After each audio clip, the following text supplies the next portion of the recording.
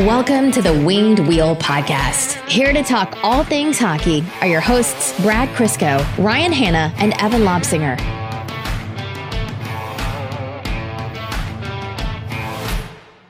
I'm going to start this episode by talking because I figure loud blender noises would just be offensive to everybody listening to this. Yeah, we tried it, but we got the sound spiking too much on our recorder, a little bit too much to do that to you guys. So, and quite honestly, it's not the same unless I actually get Vince from Slapchop here to do it himself.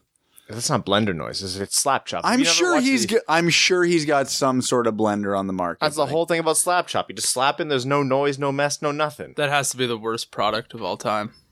There's no way that thing works. It's like I heard it does an okay job with just like quickly chopping up some vegetables, but I don't know. Learn how to use a knife like a normal person. How does it work for top lines? Oh, you just stick your Bertuzzi in there. You can stuff most of a Mantha in there. You got to leave the Larkin out, but you just do that one after. You leave the Larkin on the top line, presumably. Okay. Yeah. God. Wow. Slapchop is how we're starting this episode? Slapchop. Welcome to the Winged Wheel Podcast. I'm Ryan Hanna. I'm Brad Crisco. I'm Evan. You did it, man. I made it. I'm proud of you. Yeah. I played the opening to last episode because I was listening for audio stuff while I was at home editing, and Mel goes, "Did he say I'm tired again?" I am tired. I'm always tired. Here's the thing: waking up in the pitch dark at 7 a.m. is horrible. I would wish for sunlight at all times. Do you not get morning light? I think we do in like the spring and the summer, but towards the fall we don't. So now it's literally like it may as well be 8 p.m. at night when I wake up. I feel like you should move to Finland. Yeah, but they have winter all the time. Yeah. And they have no sun in this winter. And then in the summer you get nothing but sun. It'd be a fun roller coaster for you. Yeah, when I was in Sweden in June, it was 4 a.m. and it was blue sky. That would never. I thought I woke up late. I was like, "Oh shit!" And like I was getting all flustered, and then I looked at my phone. It was 4:30 in the morning.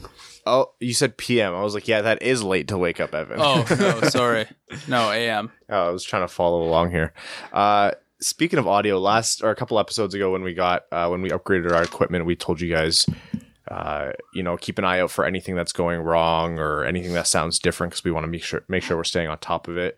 We've done a good job of teaching ourselves like audio production, but we're not audio engineers. And then I think one of the very next episodes, or the next episode, we interviewed Darren McCarty. And if you haven't listened, go back and listen to our most recent episode. We interviewed Darren McCarty, and on our call with him, unbeknownst to us, he was going on and off of speakerphone. People have different preferences when we interview them. Some of them are down for Skype or something else, but he just wanted a phone call. And when we're on the call with him, we can't tell. We don't notice anything, but when we record the call and he has speakerphone on, so I'm listening and it just sounds like he's speaking from the ethereal realm because of all of the echo. And I was just like, oh, God damn it. I mean, if anyone gets a pass, it's Darren McCarty. But the way we're going to remedy that is by just bringing the studio to him next time. This is true. Which is actually what we have planned. So hope you guys enjoyed that interview, and hope the audio or the echo wasn't too bad. The lights don't seem as bright. Maybe that could make our sound better if you turned it up a little bit. I thought that too. The lights aren't as aggressive. Is that because... Do I have a fine crisp over my eyes now? And that's why I don't sense the brightness of the lights? It might be. Yeah, we might have burned out our retinas a little bit, or maybe the lights are getting dimmer. No, they're definitely not getting dimmer. Don't look right at them. Hope all of you... Oh. So Evan immediately turns and looks right at it. I hope everyone watching on YouTube enjoys the lighting. Because it's not for us. I am awake for 14 straight hours after. Yeah, who needs caffeine? This is Finland at 4 a.m. Yeah. Oh, truly it is.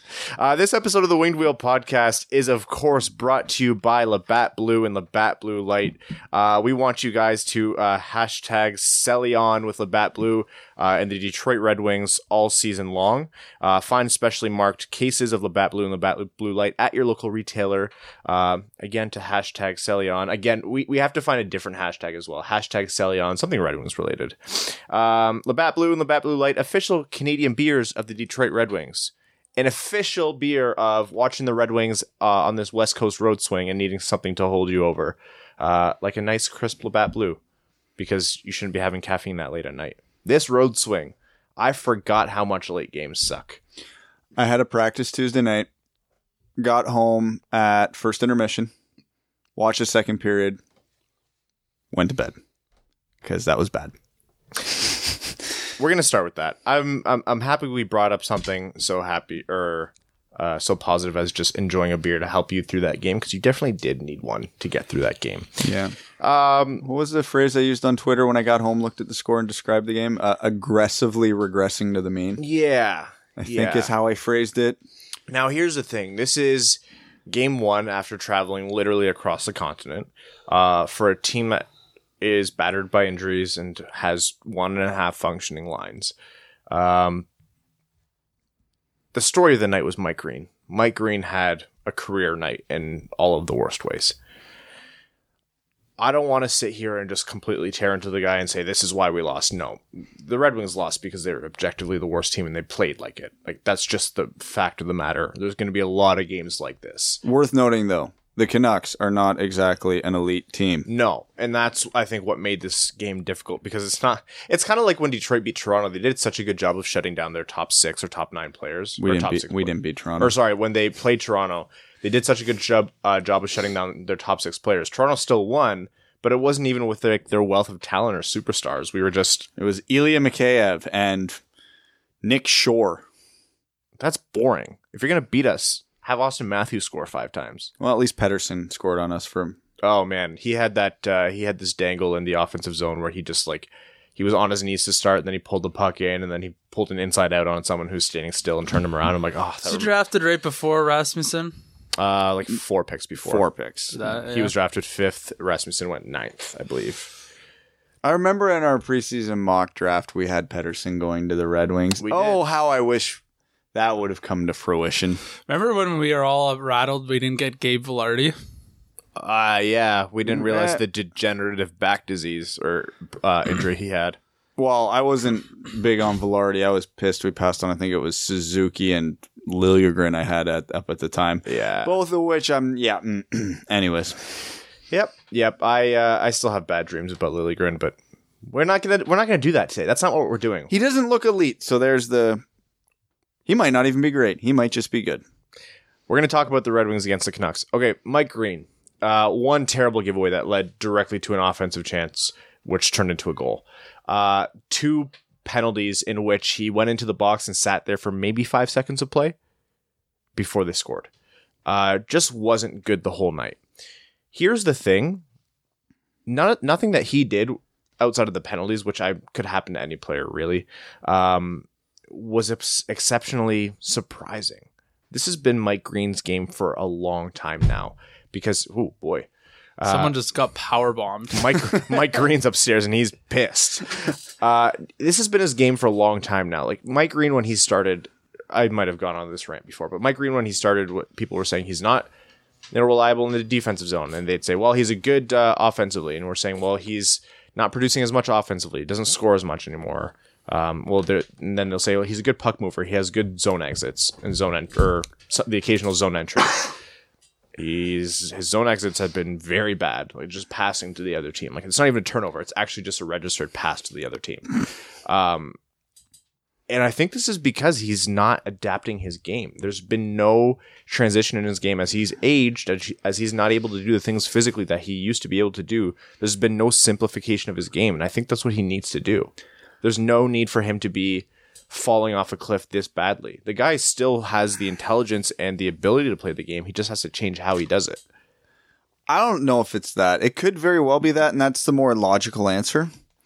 But I think I even kind of in passing mentioned it after the Stars game, because these are the type of things you pick out a lot easier when you're actually in the building and watching the full thing. He seemed very, I don't know what the best word to describe this is, passive on the ice. Very disinterested. There was no urgency in his game. He wasn't moving hard to pucks. He wasn't putting any real mustard on his passes or throwing the body. Not that's his game. He was there. Mm-hmm. He was a guy. But he was a guy who wasn't fighting for a job, if that makes sense. Because you get 6 to 10 guys on any NHL roster at any point, but those guys know they could get sent down at any minute, so they bust their bag off. Mike Green looks like he does not care to be there this year. Maybe that's because his body's catching up to him and he physically can't go any faster than he is, which is a bigger problem if that's the case, because everything you just mentioned. Yeah. But if he's not, well, then what the heck is going on here? The thing with this team right now is every time we talk about a player who's underperforming, it's always implied that it's okay this year if the Red Wings are deploying them more often than not, because this team's version of success isn't success. It's not wins and points in the standings, because it's a foregone conclusion that that's not going to be an attainable measure or an attainable achievement that's going to mean anything in the end, other than, 10 points in the last 5 games that'll launch you up the standings out of the lottery. But the Red Wings did have a lot of expectations from Mike Green this year, especially playing in a top 4 role. It's important that he plays a sound game because there's young players who need to develop with him. The reason Danny DeKeyser is playing good hockey again is, he's living up to his contract now, or is getting closer to living up to his contract, but also he's playing with Hronek. Hronek needs stable defense. Hronek needs someone who he can rely on, learn from, and use as a backstop in case he wants to join the rush or step up in the offensive zone. So Green not playing as well as the team is wanting him to play actually is problematic. It's not, again, I don't want to say it's surprising because we've been talking about this for some time. It's just unfortunate to see at this juncture, because it's like something's got to change because there's no one else to put up there. It's really only it's a matter of time that Mike Green's fallen off a cliff. Yeah. He had elite offensive talent with very sub-elite, sub-average defensive abilities. So the fact that he's riddled with injuries every single year, his offense is pretty much dried up. I think it was a matter of when, not if. Oh, for sure. How old is he? 33, 34? So he's still 34, I would say. I mean, he's got the body of an 80-year-old man. He turned 34 5 days ago. Oh, Nailed it. happy belated birthday. Happy birthday, Mike Green. Happy birthday, Mike Green. You kind of suck now. Yeah, well, again, is it the end of the world? No, of course not. Depending on your view on tanking. I mean, We're not there yet. At least we're not in a position where we were taking a step to be a contender and we were really hoping for something out of Mike Green this year, and he falls off a cliff. We were hoping for something out of Mike Green this year. Ideally, it would have been a second-round pick. Yeah, I don't know about that anymore. No contenders taking him as Unless he is right now. he goes on an absolute bender. Hanging on to Mike Green for that, I can't remember, it was 2 years ago now, hanging on to him that entire year because they wanted to see where the team was at the trade deadline, and then having him break 2 vertebrae in his neck like 4 games before the deadline. Dude, that was last year, wasn't it? No, it was the year before. Yeah. Last year was longer. last year was the liver issue, yeah. But you know what? Last year he wasn't going to get traded for anything of consequence, and this year he's not getting traded. No, I don't even think he would get moved. He might get moved on name value. I could see a team who is lacking scoring from the back end trade for him as their 6th defenseman and second power play guy. Yeah, maybe, but not for much. Not for much at all. Winnipeg, come on down. You know what? Isn't he from Winnipeg? Or no, he's from Alberta, isn't he? Calgary. He's from Calgary. Whatever, Western Canada, it's a big, small place. Speaking of which, the Red Wings play in Calgary in 2 hours after recording this podcast. So this is another evening where the late game is a little bit of a tough one to work around. So we're recording before. So any opinions or anything like that don't exactly hold up to the most recent game? Now nope, you know I why. stand by my opinion. Okay, here we'll each do some quick analysis of the game. Analysis? I'll go, it was a great game for the Red Wings. You go, it was a bad game for the Red Wings. Evan, you go, it was an overtime loss or something, okay? Boy, that top line played great for the 6 shifts they played together. Jimmy Howard really snuck one out there, and I was super impressed with Filip Hronek and Danny DeKeyser on the back end. What a great game that was. Well, let's talk about the top line being split up. Do we have to? Oh, that's the main story of the episode?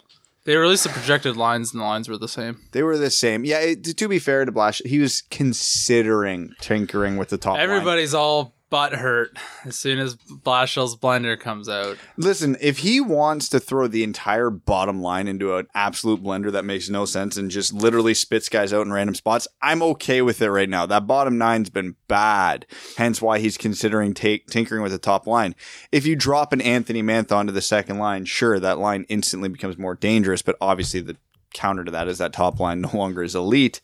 So I can see the reasoning behind it. It's wrong and bad, but I can see the reasoning Was behind there any reports of who would be going on to the first line? Well, no, it was. I think it was just a little soundbite from Blashill where they asked him because basically the first line is producing and randomly the fourth line is producing. But they didn't last game. No, they did generate some chances. It definitely wasn't their best game. Yeah. Larkin scored 30 seconds into the game, by the way. It was a great play. Let's talk about that for 2 seconds because it's the small bit of happiness from that game. Mantha was bringing the puck through the slot, kind of moving upwards. And then this is what gets me about this line is they have so much inherent chemistry. And if you want to know what chemistry is, just watch that play. Mantha's moving away from the net at a slight angle. His body's positioned away from Larkin, but he's aware that Larkin's coming in from beneath the defenders. Mantha's eyes aren't on Larkin. Just hooks his stick a little bit, slides the puck right through the defenseman's legs, right to Larkin, who comes in, unfettered break, and buried the puck. It was just so perfect the whole way through. I was like, that's exactly why that line meshes. That right there. Like, they're just so in sync. Don't. I'm thinking it. Yeah. I can see it on both of you. Everything else, though. Yeah, the Abdelkader, De La Rose, Helm had their moments, actually. There was one point where Helm spun around on the backhand and passed the puck from the corner to Abdelkader, who was crashing the net, who put the puck on net. And I was like, oh, okay. But in general, the occasional Athanasiou break... Nothing of consequences. Did Franz Nielsen play? No, but he's back in, I believe, tonight. So are we finally going to see Hirose, Nielsen, Athanasiou back together? Because that's the line tinkering that should happen. Reunite a line that worked for you last year. I believe it'll be Nielsen centering that line. If he plays, it's all kind of up in the air. Nemeth, DeKaiser, and Ernie were all doubtful for today. Nemeth, what? Yeah. This was as of yesterday from Helene St. James. Nemeth, I think, might go. DeKaiser had that. DeKaiser sat out the Vancouver game because he had just a random upper body injury he got from a morning skate. So we can talk fully properly on this conversation. As of 11 minutes ago, the Red Wings tweeted, top line, Bertuzzi, Larkin, Mantha. Second line, Athanasiou, Nielsen, Glendening. So close. Ugh. Third line, and Filppula, Hirose. That will be a defensive disaster. And then Helm, De La Rose, Abdelkader. Daly is on the top pairing with Hronek. Nemeth is with Green. Cholowski is with Biega. And Howard is starting. So that's... And then they said DeKaiser and Ernie game time decisions. Ernie, was that from the forearm shiver that Tyler Myers gave him? Sure. Look, I know Ernie was part of that scuffle, and I'm not saying he shouldn't have been penalized. But if you're 6'7" and you give someone a forearm to the face when they're on their knees, like that's just a coward's move, right? Yep, 100%. Shame on the refs for missing that, and shame on the league for not doing anything about it. I'm actually really surprised about that. That wasn't cool. Ernie did go down less because he was hurt and more because he wanted to protect himself. Wait, what happened? Ernie and Myers got into a scuffle, and Ernie had him in a headlock and was really just dumbing him for the whole time. I'd forearm shiver him too. While he was on his knees? While I was in a headlock at one point, getting dummied? Yeah, but you're 6'7". Don't get dummied. Well, don't put me in a headlock, Ryan. That's, you know what? Fine. That's cool. Weird injuries, but we're going to be seeing this all season. Defensive combos I'm not terribly concerned about. It's going to be a mess all season. I don't know. Trevor Daly, I feel like Hronek has its concerns for me. Yeah, well, we saw what Trevor Daly's positioning did to Moritz Seider during the preseason, threw them all for a loop. So I don't see a lot of defensive accountability, especially with Hronek, who excels when he's able to play his offensive game. Just pray for Jimmy. Who else are you going to put there, though? Cholowski. Blashill's been playing them together a good chunk this season. Yeah, but then you have nothing else down the lineup. You have Green and Nemeth. and you have Biega and Daly. Yeah. Oh, you're right. boy. Yep. Good point. Biega didn't see a ton of ice time, I don't believe. From what I saw of him, it's essentially what was described. He's feisty. He works his butt off. He looked like he was trying to do a lot out there, possibly too much, but it didn't really hurt. He had the puck in the offensive zone a couple times along the blue line, and I saw some really good puck movement laterally across the blue line, but it was almost like he was just trying to do too much to show what he could do. Good skater, works hard, fine as a 7th defenseman. Or 6th on this team. You or could 5th. just say that description and insert almost anyone's name on our team. Good skater? No, like What team are you watching? tries hard. I have a hard time giving anyone that label. Our team is just a bunch of people who try hard, but they have no NHL level talent.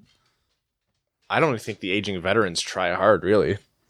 Speaking of defensemen, there's been rumors that Eriksson's been close to coming off IR. He hasn't come off IR as of today. It was a little bit surprising to me. I was expecting this to go on a little bit longer, but if he does, then that'll be more bodies for the team to be able to use, which I think will be good, just for the sake of they have no one else to play.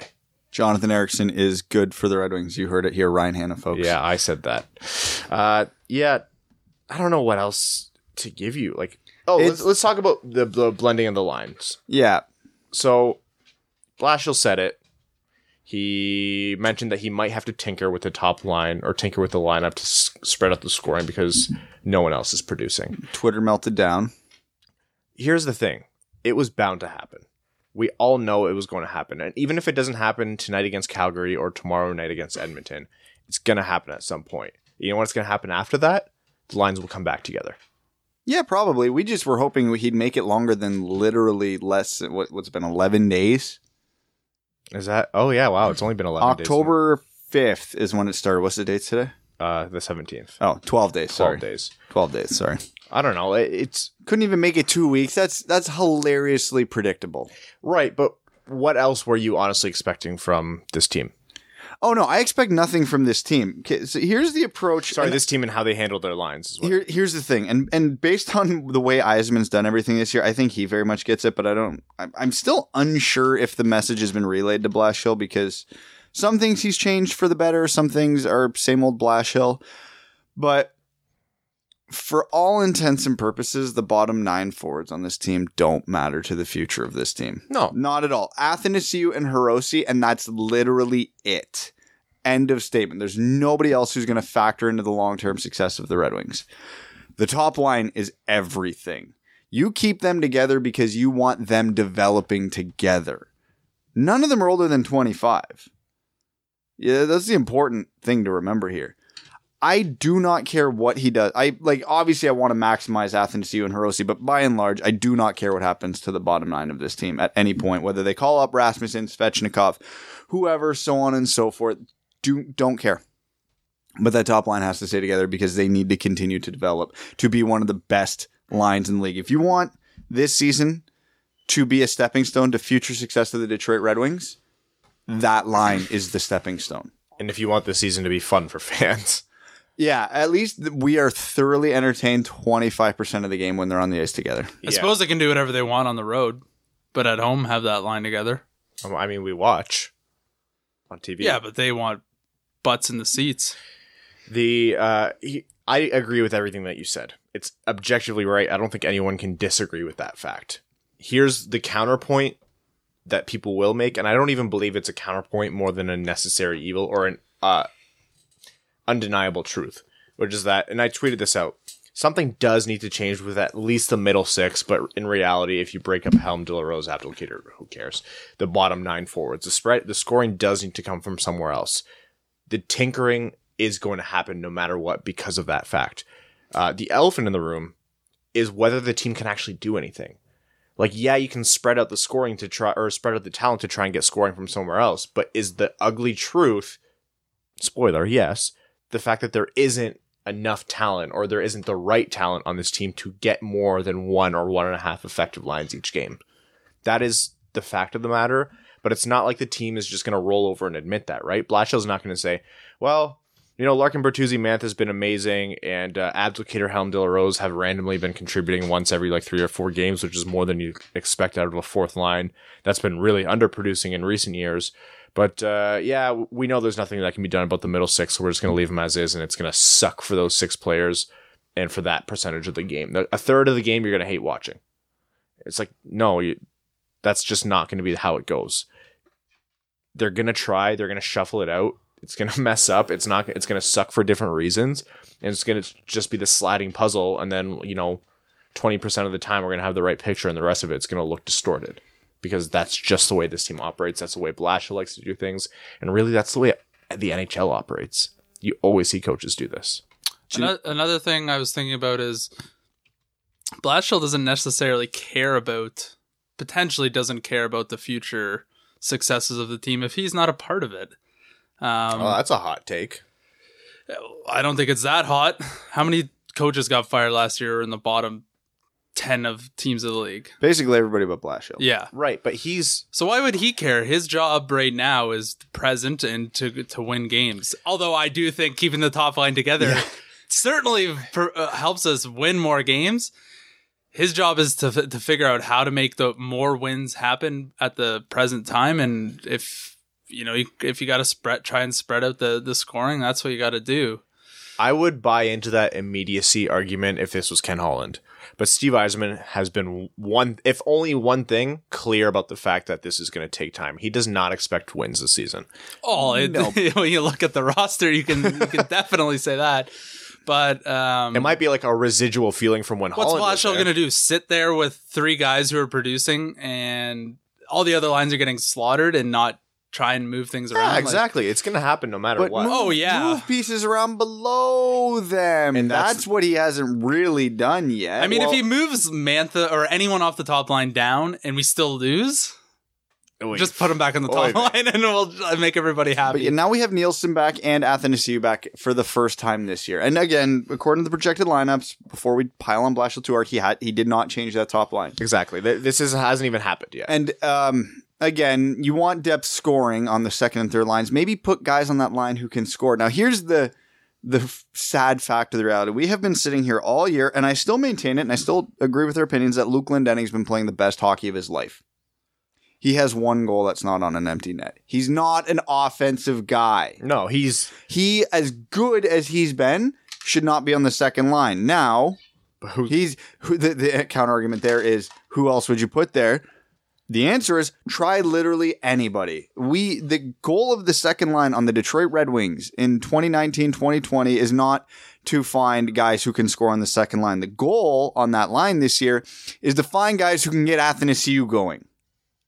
Glendening does not do that. He's not a puck distributor. He's not the guy to hit Athanasiou in stride at the right point. Nielsen could be that guy. We've seen it in the past. That's what I was about to say. I think that's what they anticipate that line being. Yeah, is Hirose, Nielsen, Hirose, and Athanasiou had a fantastic finish to the end of last season, so I'm a little surprised to see Glendening there with Nielsen back instead of Hirose, but whatever. Just give it 5 minutes in the game, Brad. It'll happen. Either way, it's something different. It's a different look on the second line now. We'll see how it goes. I'm not going to nitpick because, again, I really don't care that much how the bottom 9 works. But my ultimate point being, tinker with the bottom 9, see if you can get anything going there before you even think of touching the top line. Certainly exhaust all the other options before you take away from the one line that actually does work. And in fairness, that does seem to be what's happening. Yes. Yeah. And that's what I prefaced with. Now, Ryan.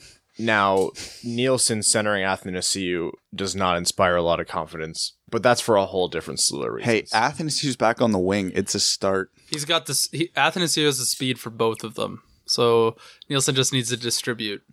Adam Erne is someone I want to talk about. He's been pretty invisible, huh? No, he's been visible. Offensively. He's a pinball. That is my description of Adam Erne. He is much like Biega, exactly what was prescribed. Gives 110%. Stopped Mantha from fighting and breaking his hand, which was great. I love that he did that. That made the trade worthwhile. It was the whole trade was worth it. He busts his ass. He doesn't shy away from offensive opportunities, but that's where I stop because, like you've mentioned before, and I think like you've mentioned before, once he gets the puck, there's no offensive anything there. He's not dynamic. He doesn't look up to make a good first pass. He doesn't really drive the puck to the net. He just kind of keeps moving in the direction that he was moving in when he got the puck. He's a pinball, and that's fine. I still like Adam Erne as that energy guy, as a guy who plays solid defense on the third or fourth line. Great fourth liner. Yeah, but the hopes of an untapped offensive game that I was talking about a lot this year, nothing's concrete. Again, it's only been a handful of games, are quickly diminishing. Who's he going to learn from? Oh, to be a low-scoring bottom six forward? Buddy, he's got the world in front of him. I meant from someone who has a pedigree of scoring for a long time in the NHL. You know what? I don't really buy into this whole like players learning from players is being such a dramatic part of their development. I think when you're talking about something like a guy putting up 20 goals, so much of that is just in their skill. If you have the skills to do it, you'll show it. A good coach will teach you how to shoot better, how to skate better. Good teammates will teach you the same things. Good teammates will teach you how to pick up the puck better off the cycle, or where to go in the offensive zone when you don't We're have going to it. have a lot of bottom six forwards then. What nobody can ever teach a player like Adam Erne is just natural offensive instinct. He such a doesn't complex thing. have it. It's nuanced. It's one of those things you want to say you can teach a player this, that. It's just, same thing goes in the defensive zone, natural defensive awareness, like a la a Nick Lidstrom had. Mm-hmm. You have it or you don't. You can teach almost every other part of the game of hockey. You cannot teach that. Adam Erne apparently has it in spades defensively, does not have it at all offensively. Like, we were at the game against Dallas. We watched him on 2 separate occasions just stare down his line mate in a perfect position, perfect pass, perfect lane, and just decide to keep skating with it. He is what he is, again. So when Abdelkader or Helm or Delarose gets injured on the fourth line and they need a fix, he's your guy. And that's fine. If that's what it comes down to, that's fine. If you get a fourth line player who plays on your team for like 4 to 6 years and you traded a 4th round pick for him, that's a good value trade. Yeah, it's whatever. Yeah, it was, the trade was supposed to be, he potentially has offensive upside. We gave up almost nothing for it. If he ever ended up having some offensive ability, we would have been like, this is amazing. It's a home run. More than we ever thought we'd get out of it. But I think he more is what he is than what he's not. And it's still a fair trade. Yeah, and as his year wears on, he either produces and like, great, that was unexpected, or he doesn't, and his extension, or if he wants to stay with the team, will be sure as hell will be cheap, right? You want a cheap third or fourth line grinder who plays good defense and has a ton of energy? Awesome. Bring him in cheap. Last thing I want to talk about, Svechnikov, just before they made the trip to Vancouver, or was it the game prior, was sent down to Grand Rapids. So he had his entire stint up in Detroit, sat in the press box and didn't play a game and went back down. What that boils down to is the team had a lot of uncertainty surrounding injuries, which fair. A lot of them, they were uncertain as to when those guys would return. They weren't anticipating Nielsen getting hit in the face with the puck. And they didn't know specifically when Athanasi would come back, so that's why they called him up. But he did never see a game during that stint and then was sent back down to Grand Rapids eventually. But Grand Rapids did see games in that time. Yeah. I still hated this. Is he hurt? Do we know? Do we not know? It's the only reason I can think of, because there's no good reason why they would have brought him up just to sit him when they could have. Well, I guess we'll see at the next Grand Rapids game. If he plays, we know it's all BS. And if he doesn't, maybe they just got him to Detroit to get their medical staff looking at him. Well, we talked about this, right? Practicing with the team, getting involved with the systems, like getting the team doctors monitoring that reconstructed ACL. There's a lot of different reasons why. And also, maybe it's just Occam's razor, right? Maybe it's the simplest solution. They brought him up. They thought maybe we have to play him. He's going to be our first call-up. If we don't, all right, sucks, but we need to have him here in case we need him. So that's that. And they view him as a guy who they know is already going to dominate the AHL. He's demonstrated that he has that ability. So if he misses 1 or 2 games, what's the big deal? And I tend to agree. I'll buy that. Like, I'm not too torn up about the fact that he missed a game or 2 in the A. Was that how much it was? I think it was just a game. It was against Rockford, right? Yeah. It certainly would have been nice to get him in the Red Wings lineup, considering the void of secondary scoring we have. Yeah, Yeah, absolutely. if he's there and he's not injured, he should have at least seen a game. It's not the way I would have handled it. Right? Like, it's definitely not how I would have Well, done geez, when we have Steve Eiserman on the podcast, you can let him know. Write this down. it. Well, when do we have him scheduled on in a couple weeks? Oh, Is it? yeah. would The that- schedule is full. The guest list is full right now. Yeah. Now, we are- again, we don't know, though. It could be Eiserman's decision to recall Svechnikov, but is it his decision or Blashill's decision to put him in the It's lineup? Eiserman's. Let's be real. Eiserman's not giving Blashill an iota of control over something that he wants to happen, and I think we've seen that demonstrated. Jeff Blashill's seat is so hot he can't sit down. If he... The chair is lava. Yeah, the chair is lava. Someone asked me recently, they're like, what's your take on Jeff Blashill and where he is right now? I think Jeff Blashill's seat was hot, and I think when Steve Yzerman came in, he did his assessment, and he's said implicitly and explicitly, this team needs a lot of work. We're not going to see wins right now. And I think that removed the immediate need for success from Blashill. That need to succeed, sorry for rhyming, has been lifted from him for the time being. All they want him to do is be able to develop players. He has a good rapport with Yzerman. He has a good reputation across the league. Yeah, everybody likes that guy. He's genuinely a smart hockey mind. Like, he's a very smart hockey mind. There's whether or not you agree with his coaching tactics, he's a smart hockey guy.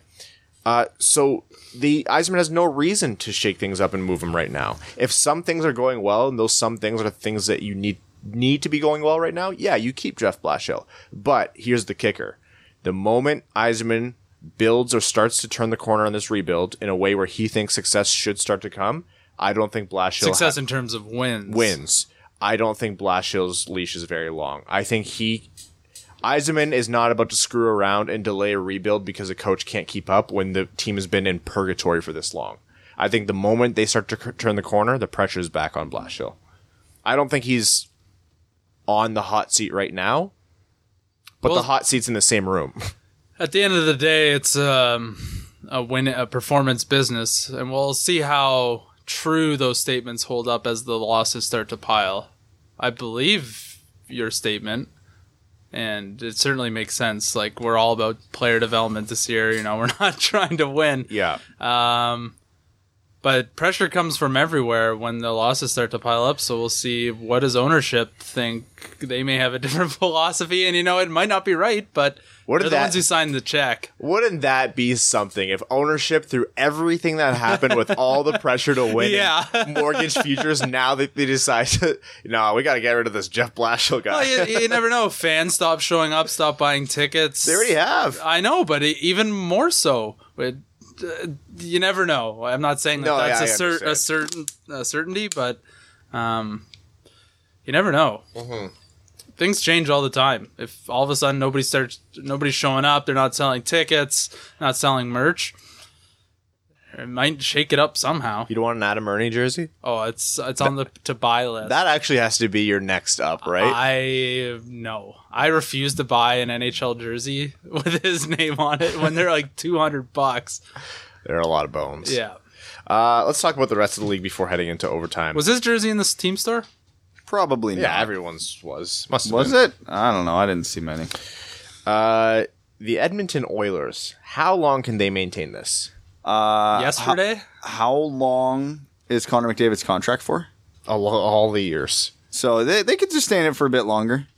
Because what was it? I heard a stat today. Connor McDavid, Leon Draisaitl, and James Neal scored like 70% of the team's goals this year. Connor McDavid is on a career place in points right now.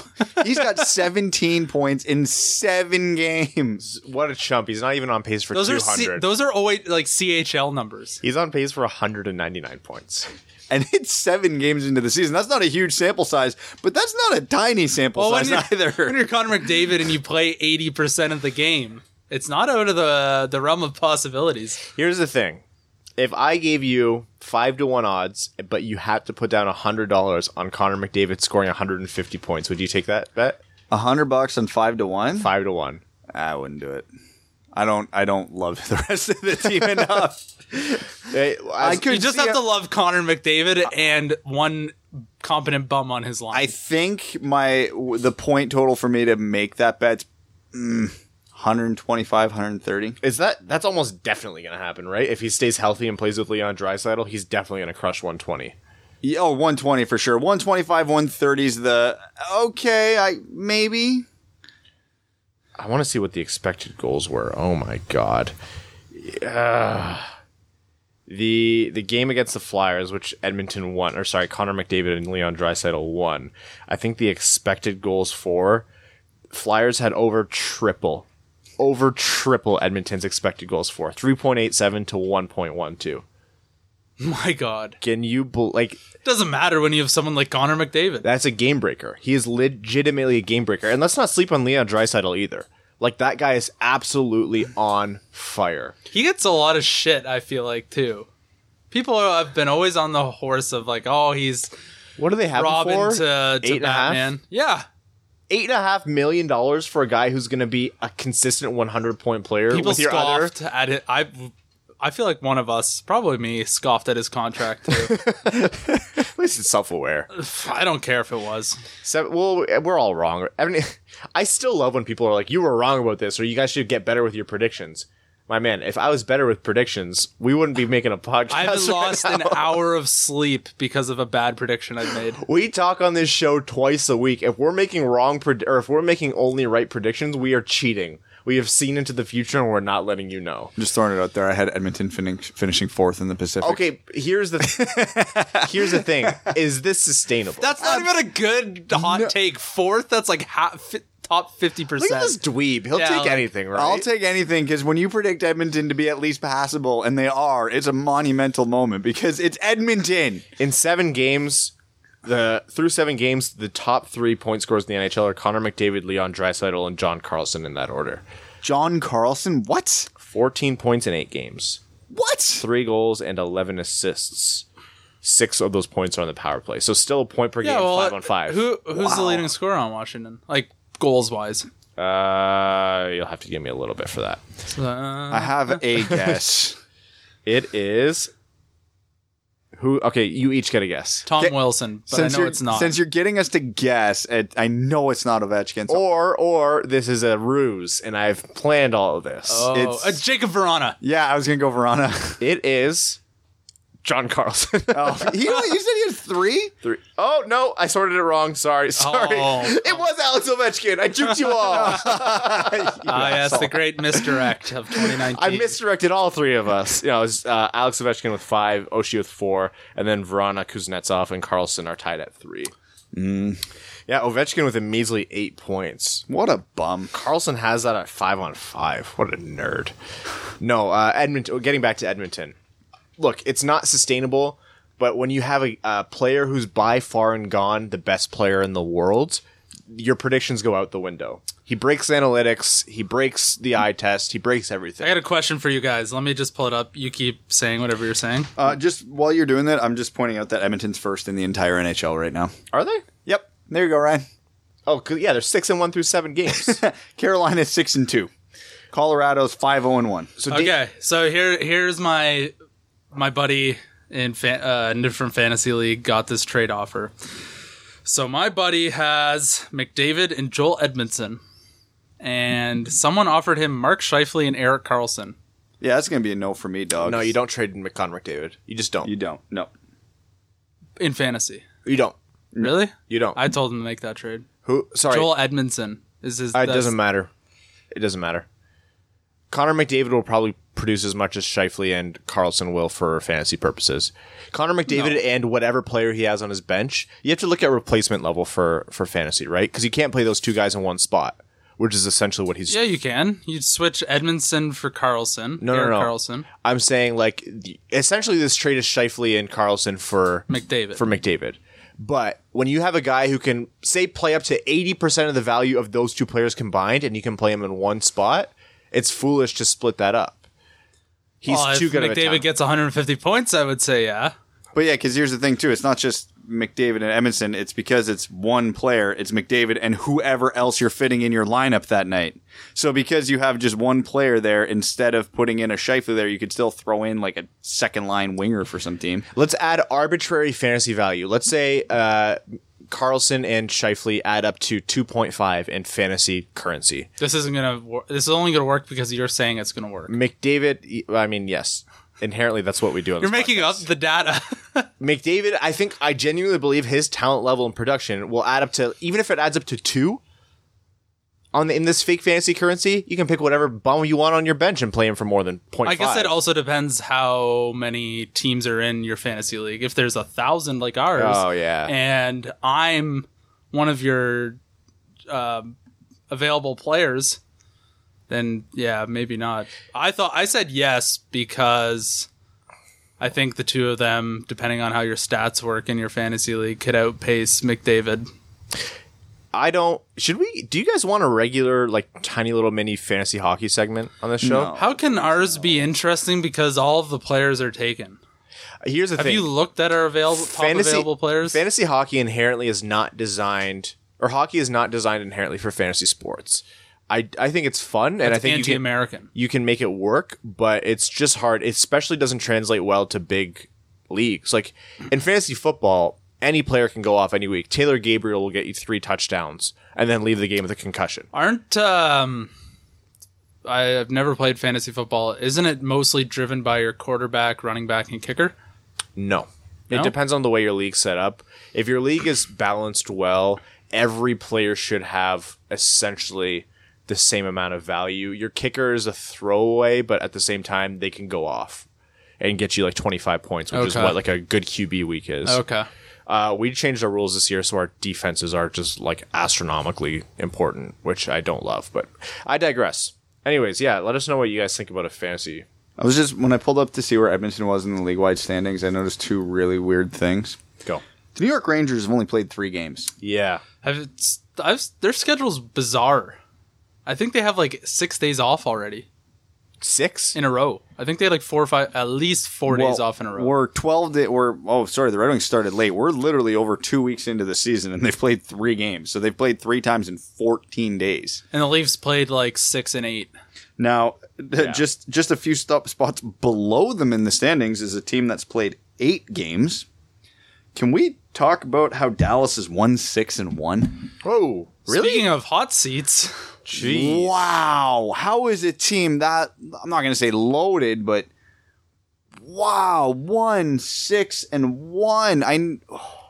man, can't. people are talking about them being cup contenders this year. Yeah, we never did our central preview because of things, but man, I was You going guys to still have want that? Let us know if you guys still want a central preview. Yeah, I don't know about Dallas anymore. Yeah, no, they were going to. They're not looking great. Everybody top says 2 they're in going to be cup contenders. I don't think so. I think Dallas will lose at least 6 games this year. That's my hot take. I think Okay. they might win one. But yeah, man, because you look at their top 6 forwards, they picked up Joe Pavelski, who's been invisible. Jamie Benn, we all saw his regression coming, but was it going to be this steep? Tyler Seguin is almost carrying that offense single-handedly right now, and it's not carrying him very far. Heiskanen in the game we watched, that dude is unreal. He's so good. They had the best goaltending tandem in the NHL last year. They've got John Klingberg on defense, Heiskanen, a couple other competent bums. Rupe Hintz is really good. Yeah, and he looked great against Detroit, which, whatever, but Detroit was objectively the better team that day. Corey Perry's finally playing for them again. Like, this was the team that was really good last year, and then because of their additions and guys like Heiskanen aging, oh yeah, they should be amazing. They're 1-6-1. They're a 10th of the way through this season. Yeah, and if you don't stop those losses early, they just start to pile up. And they could be out of it before even December. How rare are 5-game winning streaks, even for the top teams? And a 5-game winning streak takes them to 500 right now. Oh, it's going to be a grind. They're going to have to go on an absolute heater. The Devils are winless. Jack Hughes is pointless. Not pointless, but he is without any points. should If redo the you draft. cite Jack Hughes' plus minus at anything other than a dumb joke, you're stupid, and I hate you. People's aversion, like, plus minus is a garbage stat, and you shouldn't use it to indicate anything. And I know we get a lot of questions. It's like, I know you're not supposed to use this, but no, just don't use It's a plus great minus. team indicator. Don't use it for an individual player. If everybody's a minus, your team sucks. All of a sudden, there's a lot of people who are conveniently using plus minus, and they think it's a huge deal when talking about Jack Hughes. But here's the thing. We all saw this coming. We said Jack Hughes is probably going to struggle mightily defensively because of who he is as a player, but he should generate offense. I don't care about his plus minus. I'm concerned about the goose egg after 6 games. He's not been getting a ton of minutes. He's been playing with like Miles Wood, I believe. He did have one hit both posts on the goal line last game.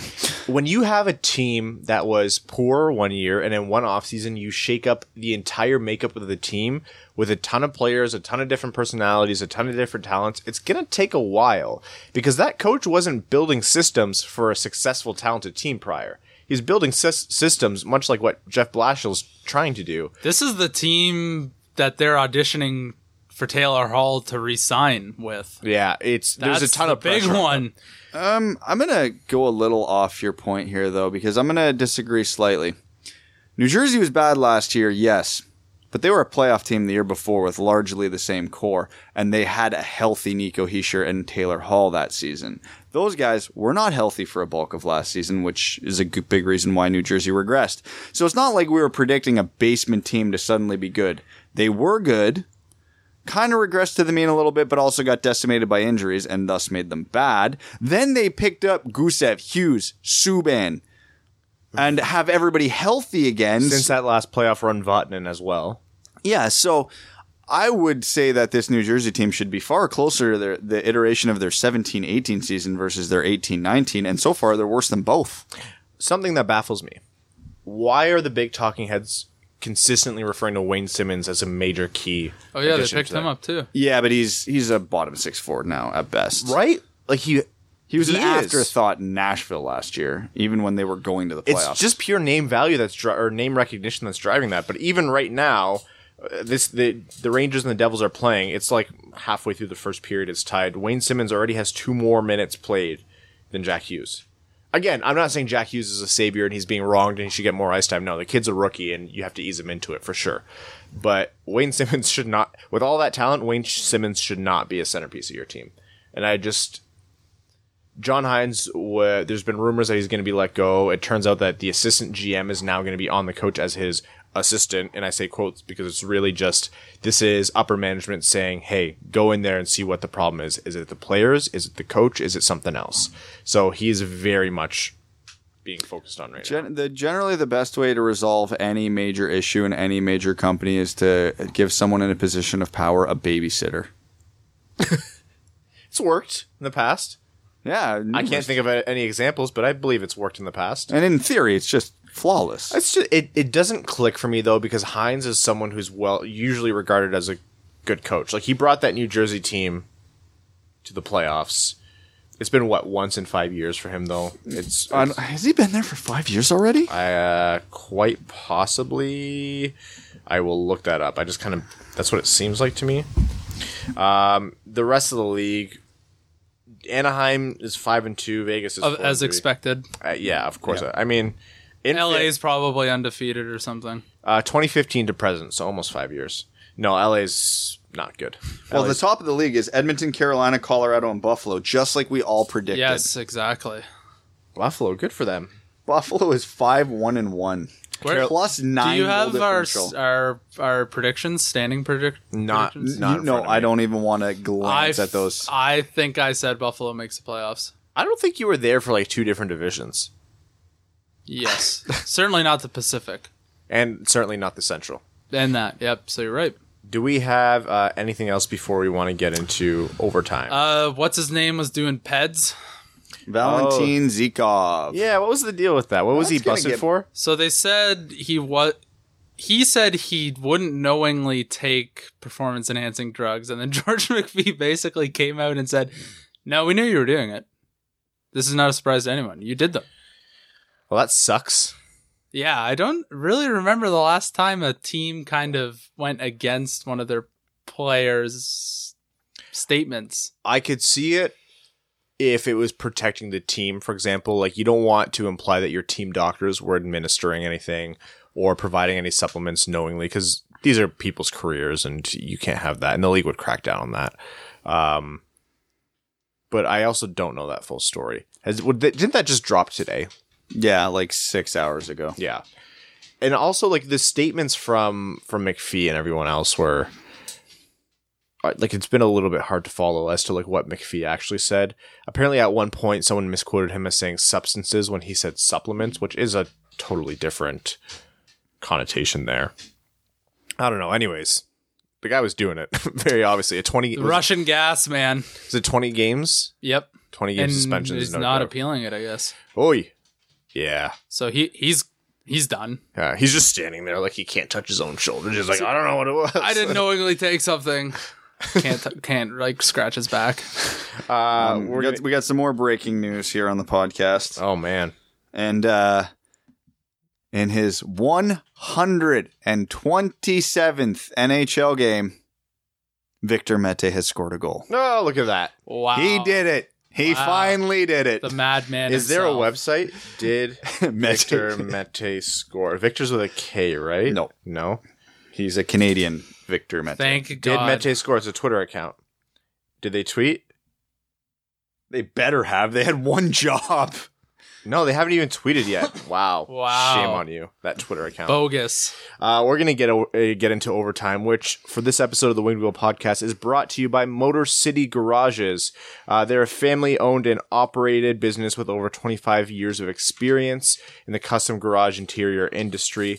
They offer multiple custom garage options, including epoxy flooring, modular tile flooring, cabinets, overhead racks, the maintenance and preservation of your top line if you're the Detroit Red Wings, wall storage, and car lifts. They're servicing the Metro Detroit area and plan on expanding down the horizon. Enough of messy garages everyone is sick of walking through. It's time to turn it into something useful. Whether you like to work on your car or if you like an organized space, we have you covered.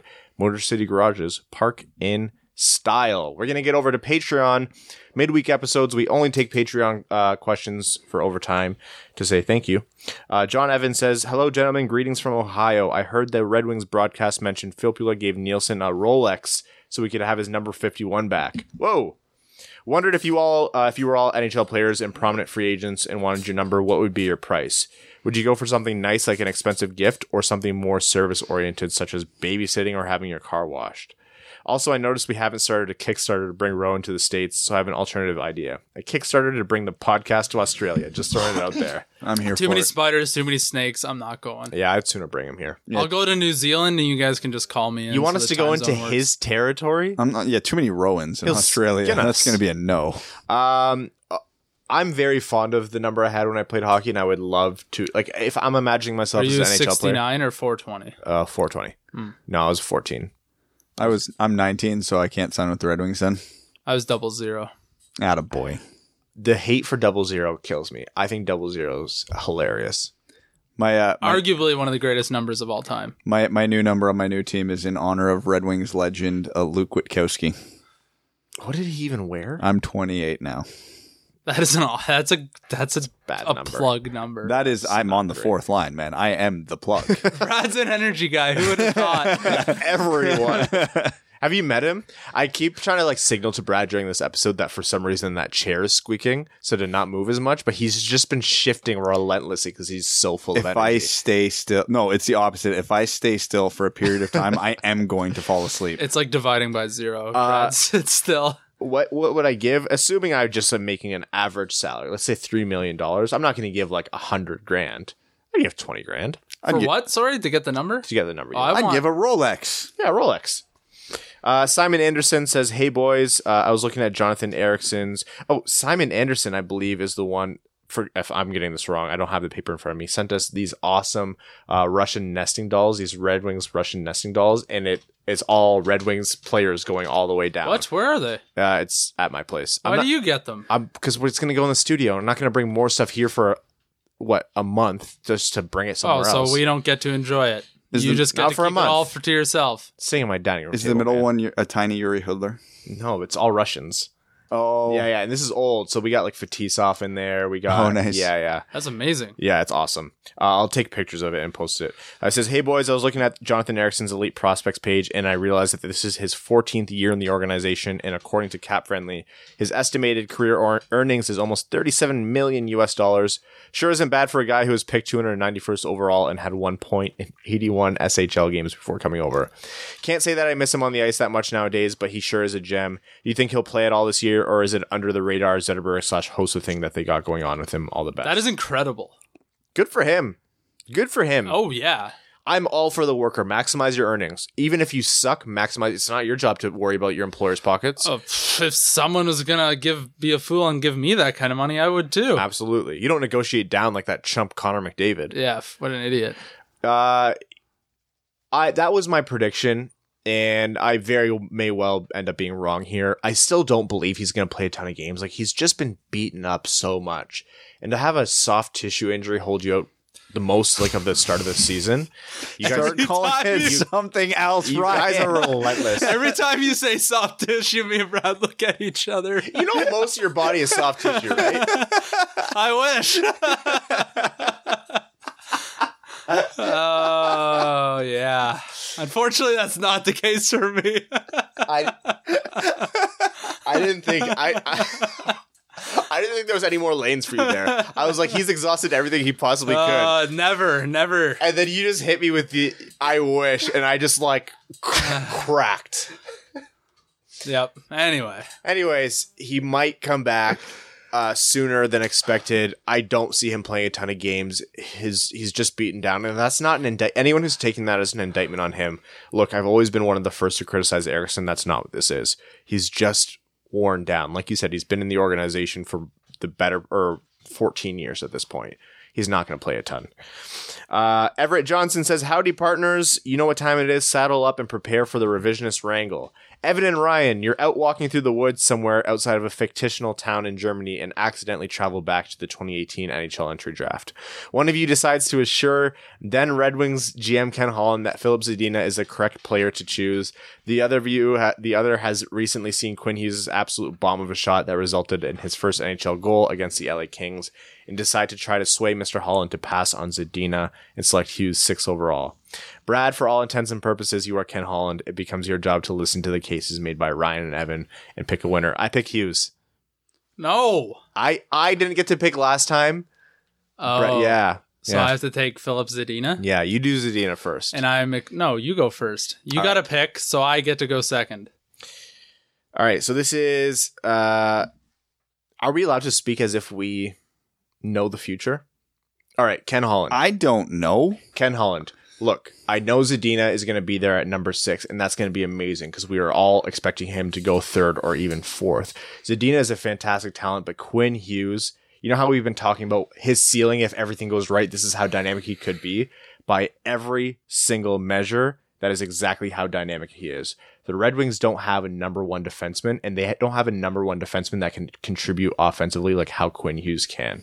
You have to pick Quinn Hughes. He is exciting. He'll put butts in the seats. He went to Michigan.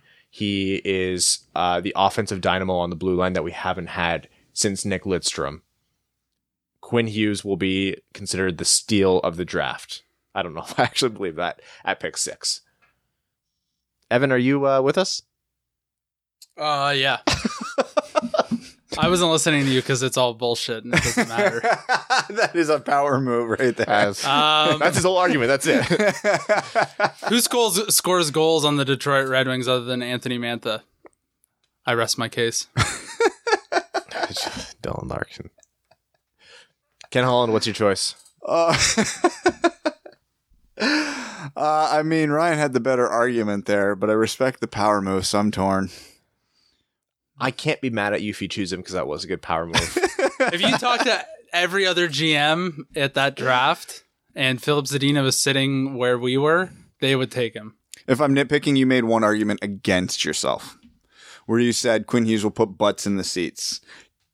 At that time of the draft, nobody would have put more butts in the seats than the high-end scorer falling to All us. right. If you're going to pick nits, then... I forget what we said about Quinn Hughes. Like, we liked him, but we were low to start, came around. I don't think any of us had him. You might have actually haven't had him as your preferred pick.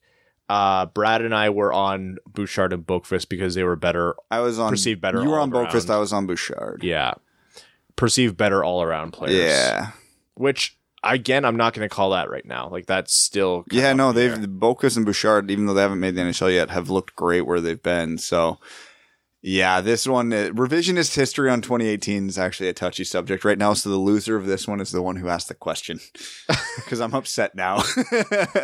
He's keeping score, so you do have to make a pick, but I'll let you sort that out on Twitter, or if you want to do it now. Because it's hard, because like I know what's happened with both of them since, but you would have needed to make you picking Hughes was your mistake, because it's hard to talk out of Zadina at that point. I know. So I'm going with Evan on that one. Correct. Matt McKay says, hey guys, with the team in desperate need of a star player, which prospect in the 2020 draft would be the best fit for the team right now? Thanks for all that you do and keep up the good work. Alexi Lafreniere. Yeah, it's Alexi Lafreniere only because he's the best player, but that's also indicative of how good the rest of the draft is, because legitimately if the Red Wings pick top 5, by all rights right now, that is someone who's going to dramatically increase their team and is someone who has a chance to be the team's best player. I'll even go a step further. The biggest thing the Red Wings forwards lacking right now is positional, whatever, right wing, left wing, center aside, is an elite playmaker. Yeah. Alexi Lafreniere is the best playmaker in this draft. Yeah. The elite playmaker, which we were, again, this isn't talking about who the Red Wings ended up selecting, but that's why we were so high on Trevor Zegras at number 6 for the Red Wings. Because he was perceived outside of Jack Hughes to be the best playmaker in the draft. Yeah. Mind you, I would gladly take a Quentin Byfield as well. God, yeah. Quentin Byfield positionally is the biggest need because he's a center, but Lucas Raymond and Alexi Lafreniere are the playmakers, so that has to be factored in. I know Red Wings fans aren't going to want to hear it, but like as far as need, out of guys in the top 5, Cole Perfetti is probably the least of the Red Wings needs. Yeah. So I still like the player. I still have him in my top 5, but if we're talking strictly needs here. Eric Jeske says, gents, I'm curious, how do you see the long-term evolution of this overtime segment to be? As the podcast grows in popularity and more patrons sign up, it's not hard to imagine the questions and comments will become too many or too cumbersome to reply to each. Even now, when you guys get to the segment, I can feel you groan when you see how many questions are in the pipeline. I do it mostly to make these guys groan because they have no idea coming in. At least in its current incarnation, I can see overtime's days to be numbered. I know you know this, so what's the plan? Overtime won't ever go away. No, it's we might have to start like picking the 5 or 10 best or something like that. Might have to talk less before overtime. Maybe overtime, like we do a full overtime once a month, Patreon exclusive. I don't know. There's ideas to be had there. We don't have a plan yet. And don't get too tied into any of those suggestions either. Like that's just we're gonna do options. What makes the community the happiest, because the show is us and you guys. Yeah, like that's what makes up the Winged Wheel podcast. So, it's not just us, and we have no intention of losing sight of that. We could keep it, we could trim it, we could move it, we could censor it. We could censor. We only censor you. Yeah, Rohan would never get a word in edgewise then. Stone Turkey says, hi, Diddley-O neighborinos. Ryan, how long have you been a Lions fan? I watched the Monday night game with a friend from Cali and was trying to explain what it's like to grow up loving the Lions. That game couldn't have been a more perfect microcosm of watching Lions football. It's mostly heartbreak. I know Brad's a Bills fan, but if Evan is present, curious if he's got a favorite NFL team. I don't care at all about NFL. Thanks for the great show, guys. Stay fresh, cheese bags. I'll be candid here. I'm a huge Lions fan. I love all Detroit sports. That developed and grew over time. It's been Red Wings from day one. Like the moment I remember legitimately one of my earliest memories as a child was watching the Red Wings. The Lions fandom was as I was a teenager and I was just starting to learn and get into football. So I don't have it like for Lions fans who are the same kind of like fans that I am about the Red Wings. I don't have their pain, but I still feel a lot of it. And Monday night was, I actually don't have words. The touchdown that wasn't a touchdown, the 2 phantom face masks, the non-PI call, although that one's a little, I don't know if Lions fans can complain about that one because Patricia could have challenged it and he didn't. They wouldn't have overturned it. No, I know, but I'm just saying you gotta stick to your guns even if it doesn't work out. Explain to me why you guys like football. When I watch a game and it's painful. Let's say it's 3 hours long, I swear to God, 2.5 hours minimum is commercials. I'm going to say this, having watched a lot of Lions football and having watched literal decades of hockey. That was the worst, most offensive officiating I've seen to ever alter a professional sports game in my entire life. Because all the conversations were going around about the non-face masks, as I watched the game, the touchdown that wasn't a touchdown was the most egregious because that's automatically reviewed, buddy. There was a freeze frame of him with the ball with his knee down at the 1 yard line. I think the argument was that he was still jostling and didn't get control until he was inside. But I actually was so sick to my stomach. I haven't watched any. Like that one was inconsequential because like obviously you're dreaming if you don't think that the Packers wouldn't have just punched it in on the next play anyway. But still, that one really confused the ever-living hell out of me. I actually need like a couple weeks before I can talk about this. Like, I try to be pretty measured when I watch sports. Is your team supposed to be good? The Lions? Yeah. Nah. Oh, so No, it's a weird year because the Lions and the Bills were objectively both supposed to be terrible, and neither of them are. It's weird. Joseph D'Elia says, "Hey boys, when are you going to have our leader, the anti-hero, the man from down under, the legend Rowan on your show?" Oh, we have plans for Rowan, don't you worry. Also, do you guys have any plans for the Grand Rapids meetup? I know Founders is a few blocks from Van Andel. Also, can we trade Green for Kyle Quincy? Thanks. We're still sorting out a specific date for Grand Rapids, but once we know, we will tell you guys first. Nick Toyas says, "Hey mates, do you think it's time for the Wings to move on from Athanasiou? Hasn't looked good all year, and with the upcoming prospects, it kind of seems like he's floating in a lame duck period. Why not dangle him to the Penguins and see if they would give up a first for him?" He scores 40 goals easy. The Penguins still want to compete, and Athanasiou plays well and with skill. Pair him with Crosby or Malkin, I'm sure the Penguins can find postseason success again. Thoughts? Athanasiou is a 25-year-old high-scoring forward with a ton of skill on a rebuilding team. He's the exact type of piece you don't move in this scenario. Well, unless someone gives us an absurd offer, but I couldn't imagine that. I would trade Larkin if someone gave us the right offer. Yeah. You don't move young talent that's hitting or at least in their prime for anything less than a package. I wouldn't even say package. Athanasiou's not worth a package. You're getting a significant impact player in return. The only way you move Athanasiou is if that impact player is at a bigger position of need. Center or defense. If Anaheim's like, hey, straight up, Hampus Lindholm. Oh, yeah. Sure, yeah, okay. But I'm not taking Josh Manson in like a 4th round pick. No. Cody G says, "Do you guys have a threshold of patrons or sponsors you feel you need to can get before you can do this full time? And how far away are you from that goal?" At a 0 to the end, probably. We are a long way away from it yet. We're a lot closer at this point than I thought we'd be, which is awesome. So thanks everybody for that. I'll tell you this. We're not close. I'll tell you this. The show, things came in this order for the show. Like, we started doing the show consistently. The show had like received success or has like demonstrated success because of you guys, the listeners, and that surprised us. And then we upped our effort. And with the amount of time and effort, there was this weird little limbo period where we all were just kind of looking at each other and going, "Is this something that we can sustain?" Because it's a lot of time. And what you guys have done is, this isn't going to become a full-time job for us, or at least not anytime soon. But what you've done is make this more than worth it for us. And that's what your continued support allows us to do. And not only that, we can genuinely improve the show. And Ryan doesn't mean that by saying we're just lining our pockets. No. It would horrify you guys to see what we've spent on audio equipment and a camera in recent weeks. Yeah, but that's why everything's been getting so much better lately. Yeah, the ability for us to, us drop well over $1,000 on video equipment and invest in a lighting system thanks to Daniel Lighting, and upgrade our audio equipment and buy stuff for a studio and be able to do all these giveaways, like a jersey giveaway that's coming. We gave away like 20 shirts at the meetup, like thousands of pieces of swag we've given away. Run these meetups, buy you guys food and drinks, and just make it be able to pay our own gas to get here. Because we all have to drive into Brad's place and then soon drive into my place. That's what makes it. That's what you guys allow us to do. So that's what we're focusing on now. If that comes down the road, you will find nobody happier about that than us. Speaking of, and another thing too, just some advice for the little kids that are listening to the podcast. If you want to make a lot of money when you get older, sell audio and video equipment. My God. And then he goes on to say, "Congrats on getting Mac for the interview. I feel like he can be a gateway for you guys to get other big names in the pod." That's the plan.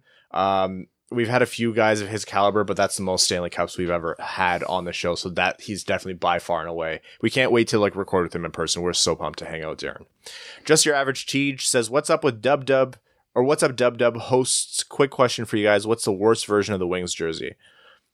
Oh, that's got to be the Stadium Series, right? With the they haven't really had a bad iteration of jerseys. I think that one's the least good.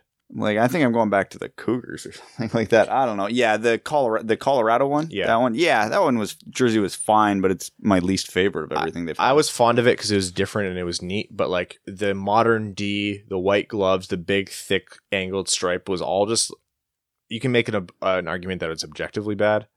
I liked it because it was fun and we have such good jerseys all the time, so I'm not too concerned, but yeah, that one's definitely it. And I think Rowan said the exact same thing with a little bit more candidness.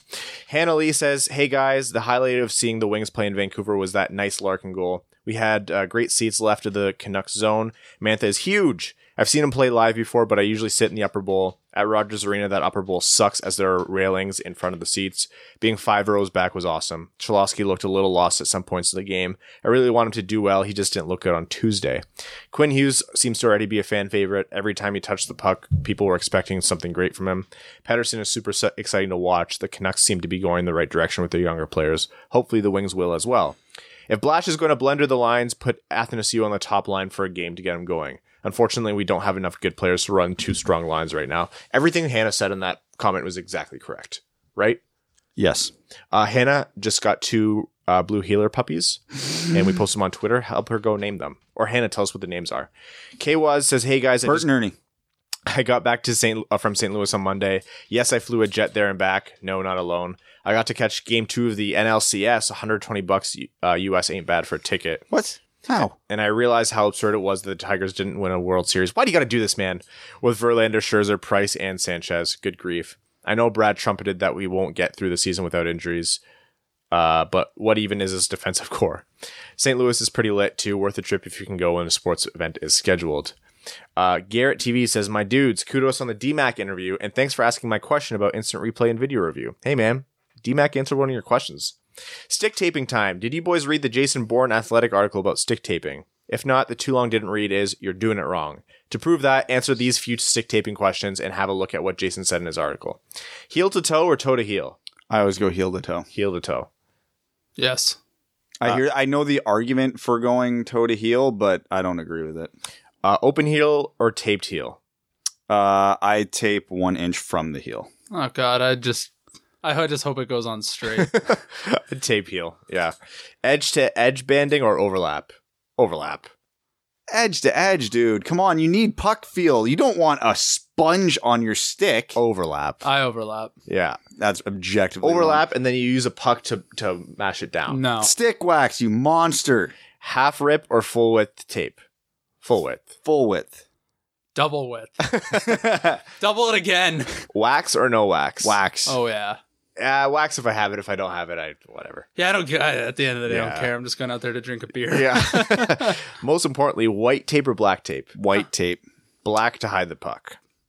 Black. White for peripheral vision and to hide the angle of the stick if you're a shooter.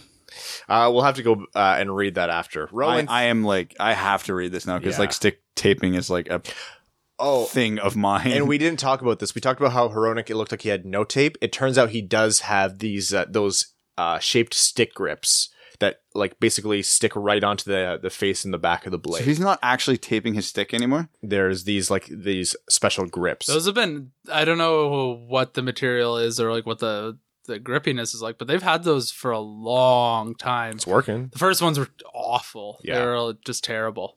Yeah, no. But these are probably pretty good. Yeah, someone pointed them out. There's a lot of different brands, so I want to know specifically what one, but a few people pointed that out. Rowan says, good day, duds. Well, the Lions game gave me the big sads, but it probably prepares me for the incoming awful officiating in the Rugby World Cup quarterfinals. The announcer ref shortly after in the Wallabies versus England game has drawn the absolute worst of the bunch. Probably going to need to tie a Stay Fresh cheese bag around my own head. When sporps is misery and Stay Fresh cheese bags offer you the escape to the land of peace and harmony via suffocation. That got dark. Stay Fresh cheese bags, a Fournier company, and miserable sporps fans' choice of the self-checkout. Oh man, colorful. How much are we all looking forward to playing the McDavids on the second night of a back-to-back? That's a big yikes. Anyways, people clamored for the kids to be brought up from Grand Rapids to apparently fix this. And I'm in the opposite camp. Don't expose them to the mess until you have to. Let them get heaps of good in Grand Rapids first. The science on this checks out. Trust me. I'm of the same mind. I'm with you on that one. Keep them as far away as possible. Yes. Did you know that if you rearrange the letters in Brad Crisco, you get Did you know if you rearrange the letter? I love these. I don't know why they make me laugh so much. You know, if you rearrange the letters of Brad Crisco, you get Joks Darbik, What the hell is that? which is Polish for undercover cop. That's Good lord. Incredible. Did someone fact check that? But I hope that's true. It has to be wrong, right? Like that. There's no way. He's calling our bluff that we're not going to fact check it, and he's right. Welcome to the Winged Wheel Podcast, hosted by Ryan Hanna, Evan Lobsinger, and Joks Darbik. I'm looking it up. How do you spell it? Who knows? Oh, Why- well, you have to say, You have the letters. you have the letters in front of you. I can't see through the tears. YOKS. YOKS. Jesus. DARRBK. D. Say that again slower. DARRBK. DARR. You work with data, don't you know long Is strings this of... one word or two No, words? two. Yox is one word. Stupid. Jersey time. Caps have had some cool jerseys over the year. Best one, go. Oh, the ones they were rocking when we were playing them in the 98 Cup Finals. The Diving Eagle. Those are good. Those are up there. They had a recent jersey. It's not real. No, it's way. not. No. Who would have could have guessed? No, I want to look these up. It's a very recent third jersey that they wore, and I think it's one of the most perfect. The iteration. outdoor one against Chicago? I didn't love those ones. I hope that's not your answer. It's their third jersey right now with the white shoulders, the capitals, the stars. No. That's their Sorry. throwback, man. No. The outdoor one with the W. I love that one. Oh, I didn't like that one. I liked their mid 90s ones, then the originals, then I guess I'd go these ones, and then their current iteration. I don't love their. They've had a lot of good jerseys. I don't like their current ones though. The Niebler says, "Hey boys, going to the game in Calgary tonight, hoping for a better performance than the one in Vancouver the other night. I was watching that game with a Leaf fan, and they asked me if we had any other players on the team other than our first line. Sadly, we don't yet. Insert guy here. Should be a good game tonight, though. Usually we get a big fan base out at the Saddle Dome. I'm heading up to Edmonton tomorrow for the back-to-back. That's awesome. Even if we suck, it's worth the price of admission just to watch McDavid. Yes. Looking out in the schedule, it looks like the Red Wings will be staying overnight in Edmonton, so maybe I'll run into some players having a night out. I got lucky a few years ago when they stayed overnight, and I ran to Mrazek and Tatar at the casino, and I lost over $100 just so I can play blackjack with them. Have you guys done anything stupid like spend money or go out of your way to see a celebrity? Okay, No. I have a little bit of a braggy story. So I have a friend who's a musician. He's pretty successful. His name's Billy Raffoul. You guys might know who he is. No free ads. Yeah, and you said that so fast, nobody understood it anyway. So oftentimes when he plays concerts, like he played a festival in London, and Kings of Leon were the headliners. So we get to go, backstage where the artists are after and just hang out. And the general rule is act like you've been there before.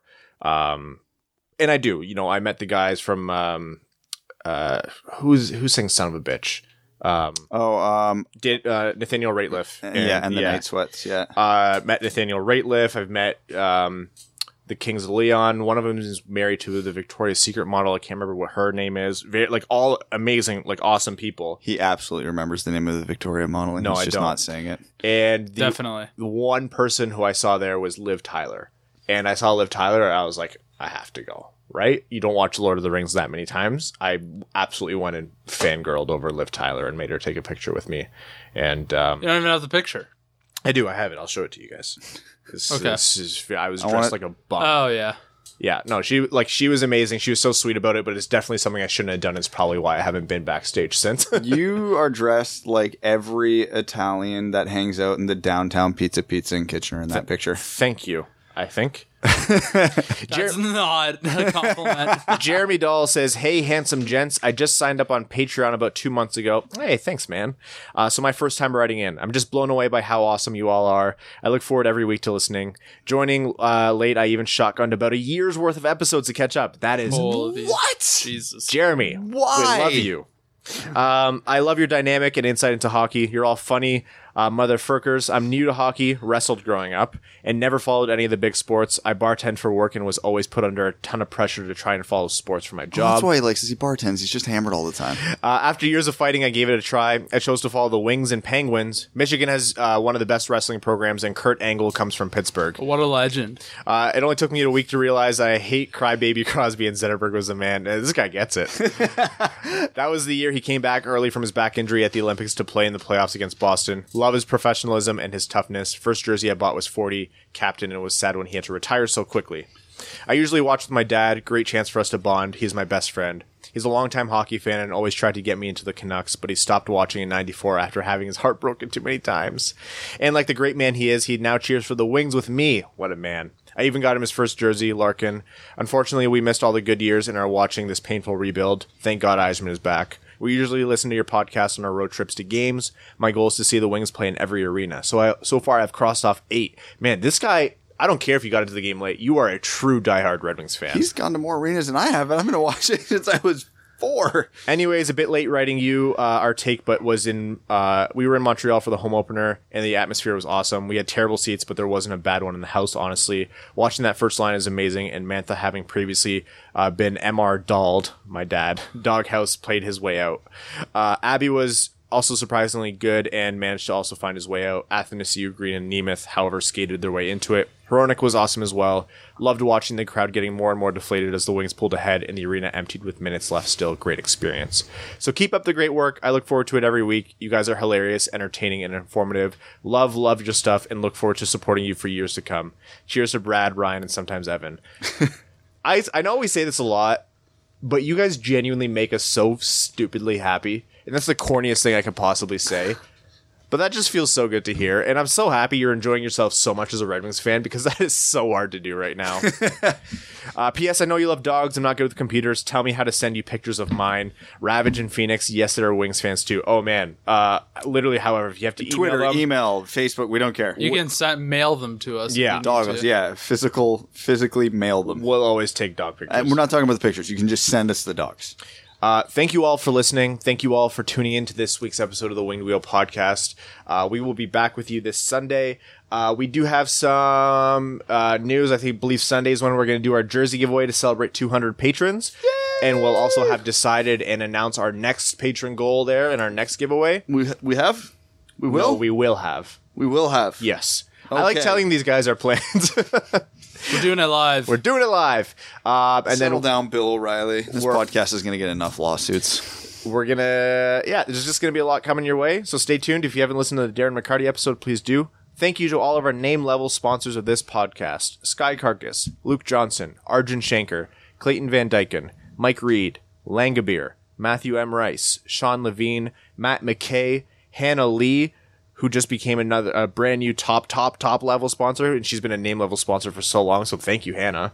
Kaylin Wood, Jacob Turner, brand new name level sponsor, Charlie Elkins, John Evans, Antonio Lupu, Ian Bush, Rob Thiel, Craig Kibble, Stan Olson, Ryan Lewis, Mike DiLoretto, and Simon Anderson. Thank you, Simon, so much. Thank you all. We love you, and we will see you in a few days. Thanks for tuning in to the Winged Wheel Podcast. Be sure to check out wingedwheelpodcast.com, where you can subscribe to the show on iTunes, Spotify, or wherever you get your podcasts. You'll also find links to other ways to support the show, such as Patreon, official podcast apparel, and more. And don't forget to follow the show on Twitter at Winged Wheel Pod. And of course, the hosts at Brad Crisco, at Ryan Hanna WWP, and at Hockey Town Evan.